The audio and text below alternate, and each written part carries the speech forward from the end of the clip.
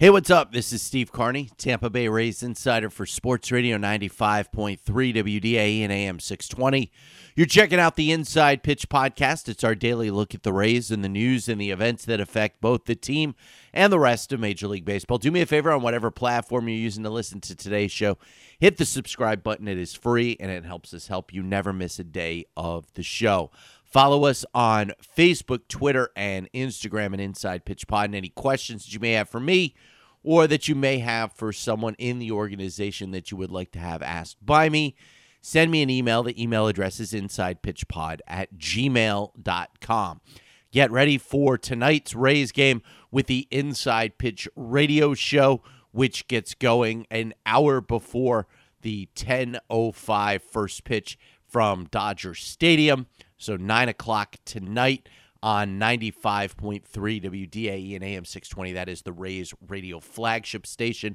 You can hear the Inside Pitch radio show an hour before first pitch Monday through Friday and 2 hours before first pitch on Saturdays. And if you're not in the Tampa Bay market, you can listen to it on the iHeartRadio app live. And with that all out of the way, let's get today's show going. This is the Inside Pitch Podcast. Now your host, Steve Carney. Hey, thanks so much for joining us. Coming up on today's show, a former Rays reliever is arrested on some pretty serious charges, and the New York Yankees will get their opening day starter back for the first time this year. But we will begin with tonight's contest in Los Angeles as the Rays will open up a two-game series with the Dodgers at Dodger Stadium. And it is really incredible to think that it's been now 5 years since Andrew Friedman left the Rays to become the president of baseball operations for the Dodgers that basically started this whole transformation in the Rays organization. You remember 2014, the Rays had made the playoffs the year prior, but then fell back under 500, and both Andrew Friedman and Joe Maddon would be gone by the end of the calendar year. For the Rays, it looked like it was going to be the end of the road, the window closing, and we didn't know how long it would take for this team to get back into playoff contention. But here we are now, 2019. The Rays have been in playoff contention now each of the last 2 years, just missing the playoffs by a couple of games last year, albeit by winning 90 games that season. But I look at what that team looked like at the end of the 2014 season and what this team looks like now as we head into the 2019 postseason. And to be honest, I don't know if Andrew Friedman would recognize the team that Chaim Bloom and Erik Neander has put together. Are there guys that are still here that were drafted under Friedman's watch? Absolutely.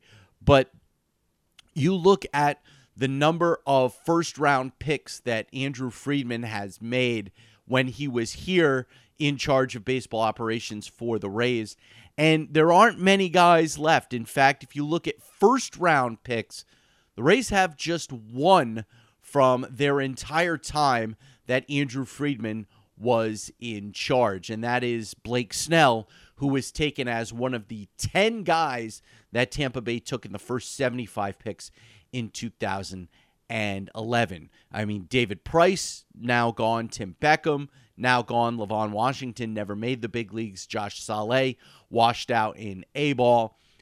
You look at the other 9 guys that the Rays took in that 2011 draft. Taylor Guerreri is bounced around from the big leagues to AAA, as has Mikey Matuk, but that's been pretty much it when it comes to those two and Snell out of the 10 picks that they had in the first 75. I mean, you remember guys like Kez Carter and Grayson Garvin, who were both part of that 2011 draft as well. Those guys, among others, did not make the big leagues.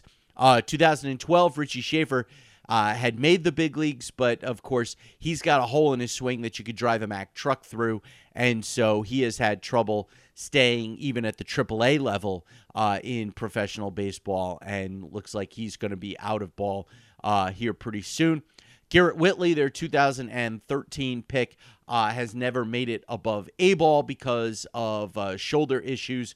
And the 2014 pick, Casey Gillespie, got close to making the big leagues, but has not worked out at all either. So you've got a number of guys in that top tier, and we all know that the draft in every sport is a crapshoot, and none more so than in Major League Baseball. At least if you're looking at, first-round picks in the NBA or in the NHL or in the NFL, you're looking at guys that should be contributing to their teams immediately. Whereas if you're looking at first-round picks in Major League Baseball, usually, and this is the rule, not as much as the exception. We have seen the exception on a number of occasions, even with David Price in 2008 being drafted first overall in 2007 and finding himself in the big leagues in 2008 is very different, and it's a very unlikely scenario. Most times when you have a player who is drafted in the first round, even guys that are, taken in the top 3, 4, 5 overall, it usually takes at least a couple of years for them to develop enough to be ready for the big leagues. And, usually the end of the following season is about the earliest that you will find a first-round pick up with the big leagues. Now, there are always exceptions to the rules. Steven Strasburg, Bryce Harper, they came up in the middle of that second season. And you have guys like Brandon Finnegan, who had pitched in the College World Series and then pitched for the Royals in the Big League World Series that same season. So you do see it on very, very rare occasions. But, normally after a couple of years, you can finally determine, okay, this draft was pretty much a bust. And you look at least first round wise, what Andrew Friedman and company did before he left in 2014, as opposed to what Chaim Bloom and Eric Neander have done along with Matt Silverman in 2015, 16, 17, and even here into 2018. And this year in 2019, we're still, the jury will not be determined for at least another couple of years. But you look at guys like Brendan McKay and the like that have made it. Nate Lowe has made it to the big leagues. Josh Lowe, who is their 2016 first-round pick, looks to be hot on his older brother's heels. But I certainly think that you look at those players and you certainly have to say, you know what, they've done a pretty good job of getting and developing their first-round picks, and especially position player-wise, to make it to the big leagues. So I look at this Rays team, and when they go into Dodger Stadium, Andrew Friedman is not going to be very familiar with a number of those guys. He's going to know Kevin Kiermaier. He's going to know Blake Snell. Those guys he'll recognize. He'll know Travis d'Arnaud only for the fact that, the Dodgers had d'Arnaud for all of about 4 days before sending him to the Rays. He's going to be familiar with a number of those guys, but not intimately familiar like he had been in seasons past when Andrew first came back to Tropicana Field as the president of baseball operations for the Dodgers, and Evan Longoria was still here and Chris Archer was still here, and he understood, what those guys were like, and he had firsthand knowledge on what those guys would do in situations at the big league level. He doesn't have that so much anymore, and so it's going to be almost like seeing a new team for the first time for him. And for the Dodgers, not having Kershaw, not having Hyunjin Ryu, not having Kenta Maeda, not having Walker Buehler on the hill for either of these two games, I think it runs to the Rays' advantage. Yeah, you're going to see Ross Stripling in the first game. You're going to see Tony Gonsolin in the second. And, those are guys that, Rays hitters are not going to be very familiar with, albeit there's plenty of video on both of these guys and what they do and what they throw in certain situations, but not having to go up against guys like Kershaw and Ryu in this 2-game series, I think will provide at least a little bit of comfort for the team, and hopefully they'll be able, with the Dodgers having already clinched the National League West, you come in here with a little bit of motivation here, whereas the Dodgers really have very little to play for. Yes, they're still playing for the top seed in the National League, but right now I look at what the Rays have to play for versus what the Dodgers have to play for, and you're going to see probably a much more motivated Rays team as opposed to the Dodgers, who have been dealing with all sorts of issues throughout the year and have been able to overcome a number of things. But I certainly see them being at the point where they can be like, okay, this is games again, interleague. You really don't have to worry about them as much, and they'll feel like they can probably take their feet off the gas pedal when it comes to this being interleague play in their own ballpark, where the pitchers are going to have to hit. But that'll be tonight with Blake Snell getting the Open, his first work back at the big league level since undergoing the elbow surgery in July that had him remove some loose bodies from his throwing elbow. Watching his second appearance for the Durham Bulls against Columbus, he looked much improved from the first appearance, as I thought he probably was so excited to be back on the mound in any way, shape, or form. The first time he was overthrowing everything, all the fastballs were going up and to the arm side, which just tells you that he's basically trying to throw the hell out of the baseball. And so having him back on the mound, albeit it's probably going to be 2 innings, 40 pitches before you turn things over to the bullpen.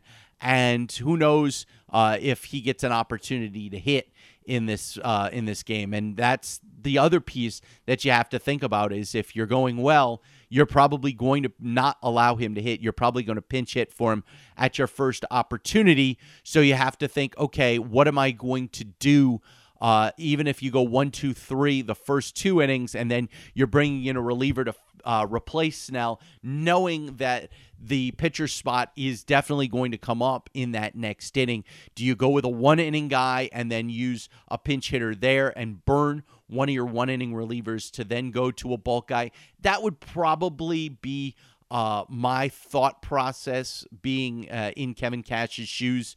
I would probably go that route, but you never know. You may end up going with somebody like a Jalen Beeks or an Austin Pruitt and have them hit and have them take the spot in the lineup. We'll see if they decide to do that here this evening at Dodger Stadium. The Rays are not their only team to get their opening day starter back here tonight, as the New York Yankees will finally have Luis Severino on the hill. Severino was supposed to be their opening day starter this year, but then all of the issues that Severino has had injury-wise, he will finally make his 2019 debut this evening for the New York Yankees. And so this is now the second time in a couple of days that the Yankees have gotten a big piece of their pitching staff back, as Severino joins Dellin Betances,